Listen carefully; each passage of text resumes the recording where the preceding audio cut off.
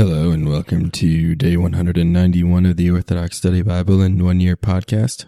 Today we'll be reading from the first book of Maccabees, chapter 2, verse 15 through chapter 3, verse 41, the Proverbs of Solomon, chapter 2, verses 6 through 9, and Acts chapter 16, verses 1 through 18. Let us begin with first book of Maccabees, chapter 2, verse 15.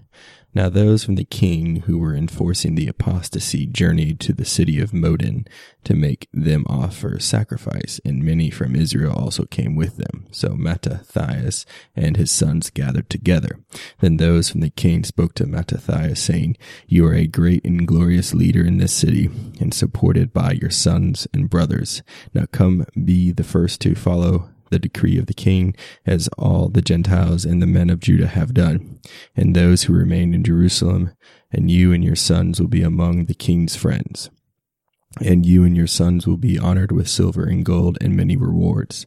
Then Mattathias answered, speaking with a loud voice, "For all the Gentiles in the house of the kingdom of the king obey him, and each turns from the worship of their fathers and chooses to follow his commands. My sons and my brothers and I will continue in the covenant of our fathers. Far be it from us to forsake the law and the ordinances.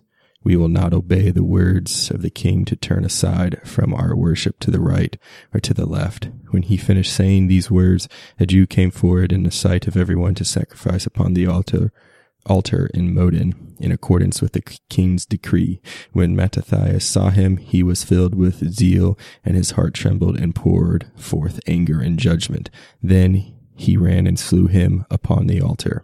So he killed the king's man who wanted to offer sacrifice at that time, and he tore down the altar. Thus he had zeal for the law, just as Phinehas had against Zambri, the son of Salome.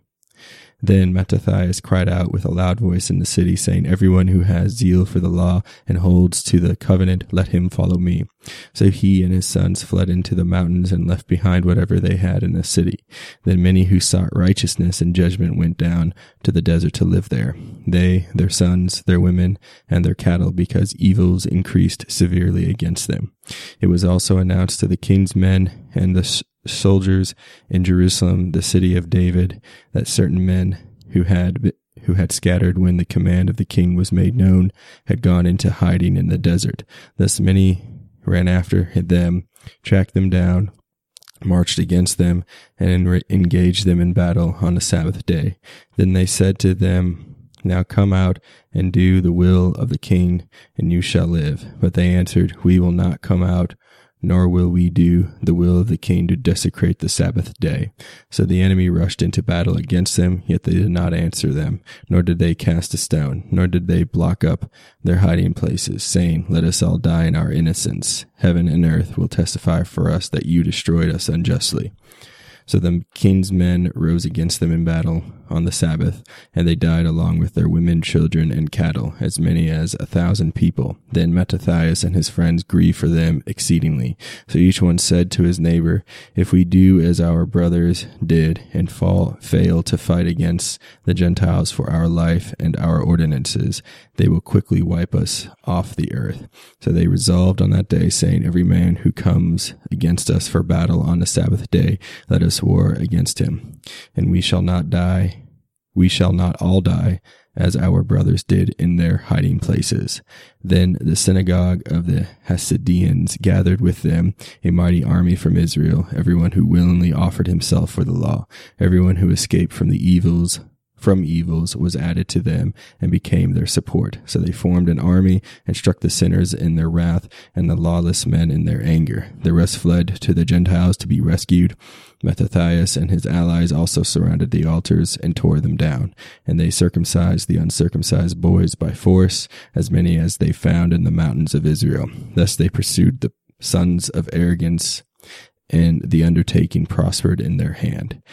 They took the law out of the hand of the Gentiles and the kings, and did not allow the sinners to dominate them. Then the days approached for Mattathias to die, and he spoke to his sons, saying, "Now arrogance and scorn and the time of destruction and furious anger have been strengthened. Therefore, children, be zealous for the law and offer your lives for the covenant of our fathers. And remember the deeds of our fathers did in their generations and received great honor and an everlasting name. Was not Abraham found faithful in trial, and it was reckoned to him as righteousness?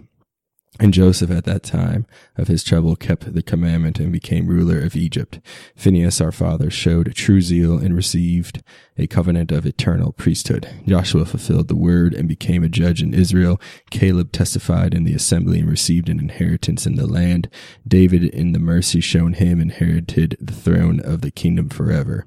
In his great zeal for the law, Elijah was taken up into heaven, and Ananias, Azarias, and Mishael believed and were saved from the fiery furnace.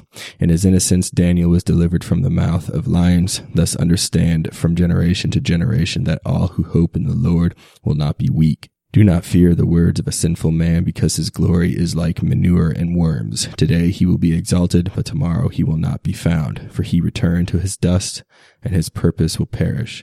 Children, be courageous and strong in the law, because you will be honored by it. So behold, Simeon your brother.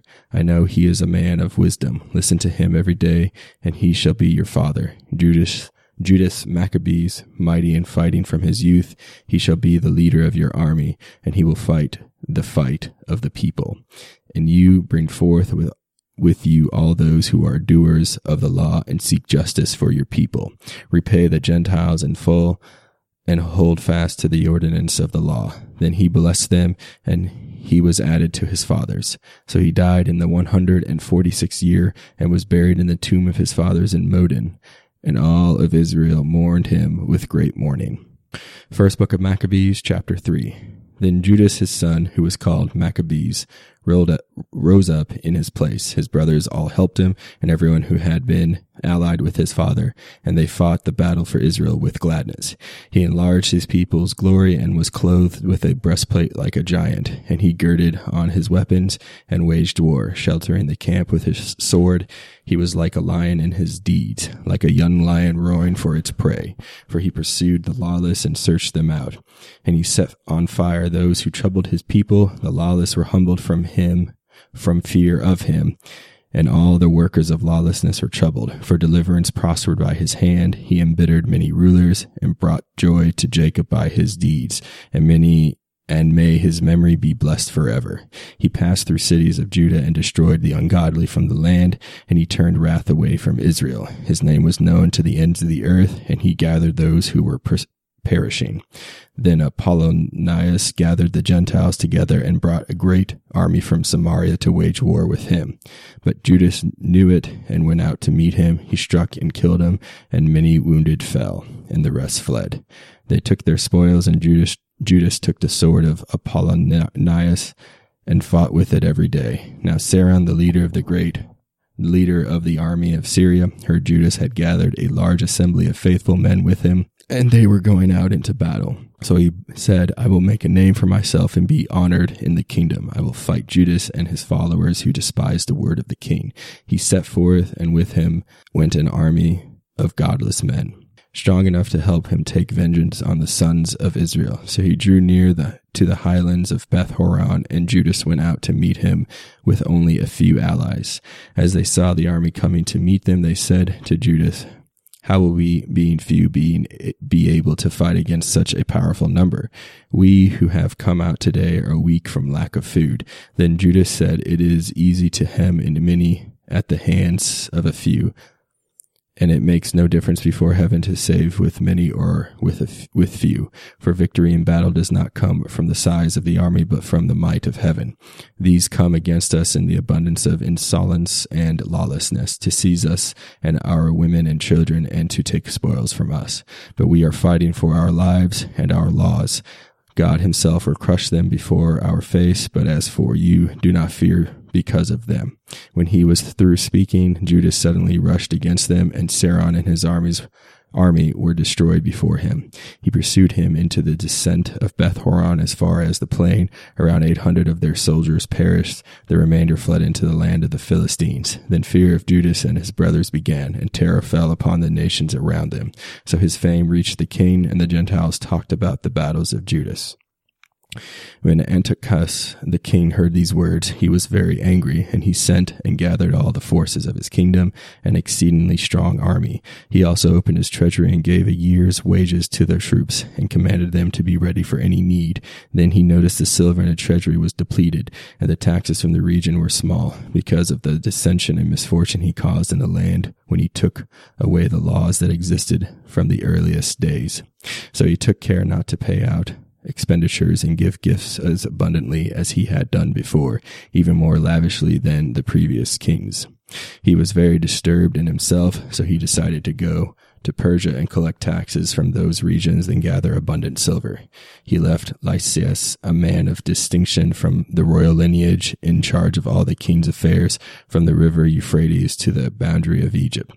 He was also to take care of his son Antiochus until his return. Then he handed over to Lysias half of the armies and the elephants. He gave him orders concerning all his wishes and concerning those who lived in Judea and Jerusalem. He ordered him to send an army against them to destroy them and remove the might of Israel and the remnant of Jerusalem, and to remove their memory from that place. He was also to settle foreigners in all their regions and distribute their land by lot.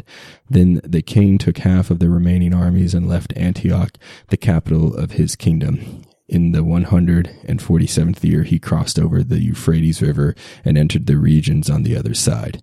Lysias appointed Ptolemy, the son of Dorymenes, and Nicanor and Gorgias, valiant men who were loyal to the king, and he sent with them 40,000 infantry and 7,000 cavalry to go into the region of Judah and crush it according to the king's orders.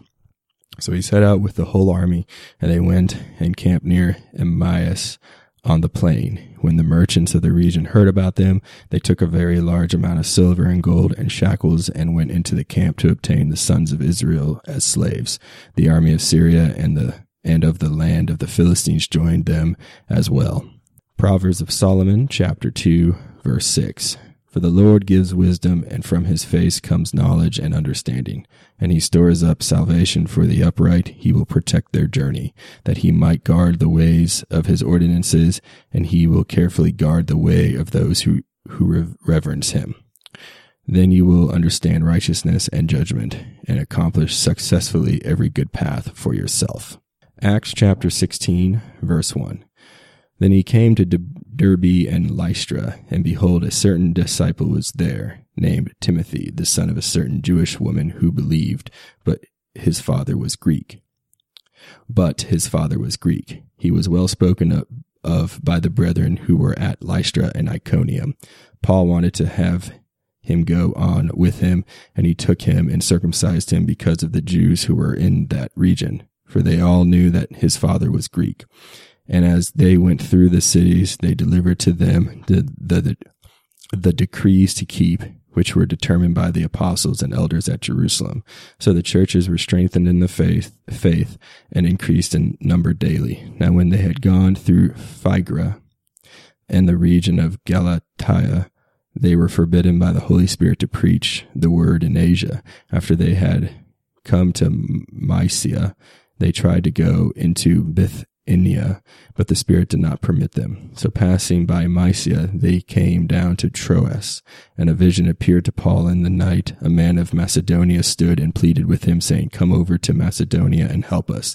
Now after he had seen the vision, immediately we sought to go to Macedonia, concluding that the Lord had called us to preach the gospel to them. Therefore, sailing from Troas, we ran a side course to Samothrace, and the next day came to Neapolis, and from there to Philippi, which is the foremost city of that part of Macedonia, a colony. And we were staying in that city for some days. And the Sabbath day we went out of the city to the riverside, where prayer was customarily made, and we sat down and spoke to the women who met there. Now a certain woman named Lydia heard us. She was a seller of purple from the city of Thyatira, who worshipped God. The Lord opened her heart to heed the things spoken by Paul, and when she and her household were baptized, she begged us, saying, "If you have judged me to be faithful to the Lord, come to my house and stay." So she persuaded us. Now it happened as we went went to prayer that a certain slave girl, possessed with a spirit of divination, met us, who brought her masters much profit by fortune-telling. This girl followed Paul and us and cried out, saying, These men are the servants of the Most High God, who proclaim to us the way of salvation. And this she did for many days. But Paul, greatly annoyed, turned and said to the spirit, I command you in the name of Jesus Christ to come out of her. And he came out that very hour. Thank you for joining me on day 191 of the Orthodox Study Bible in 1 Year podcast. Tune in next time for day 192.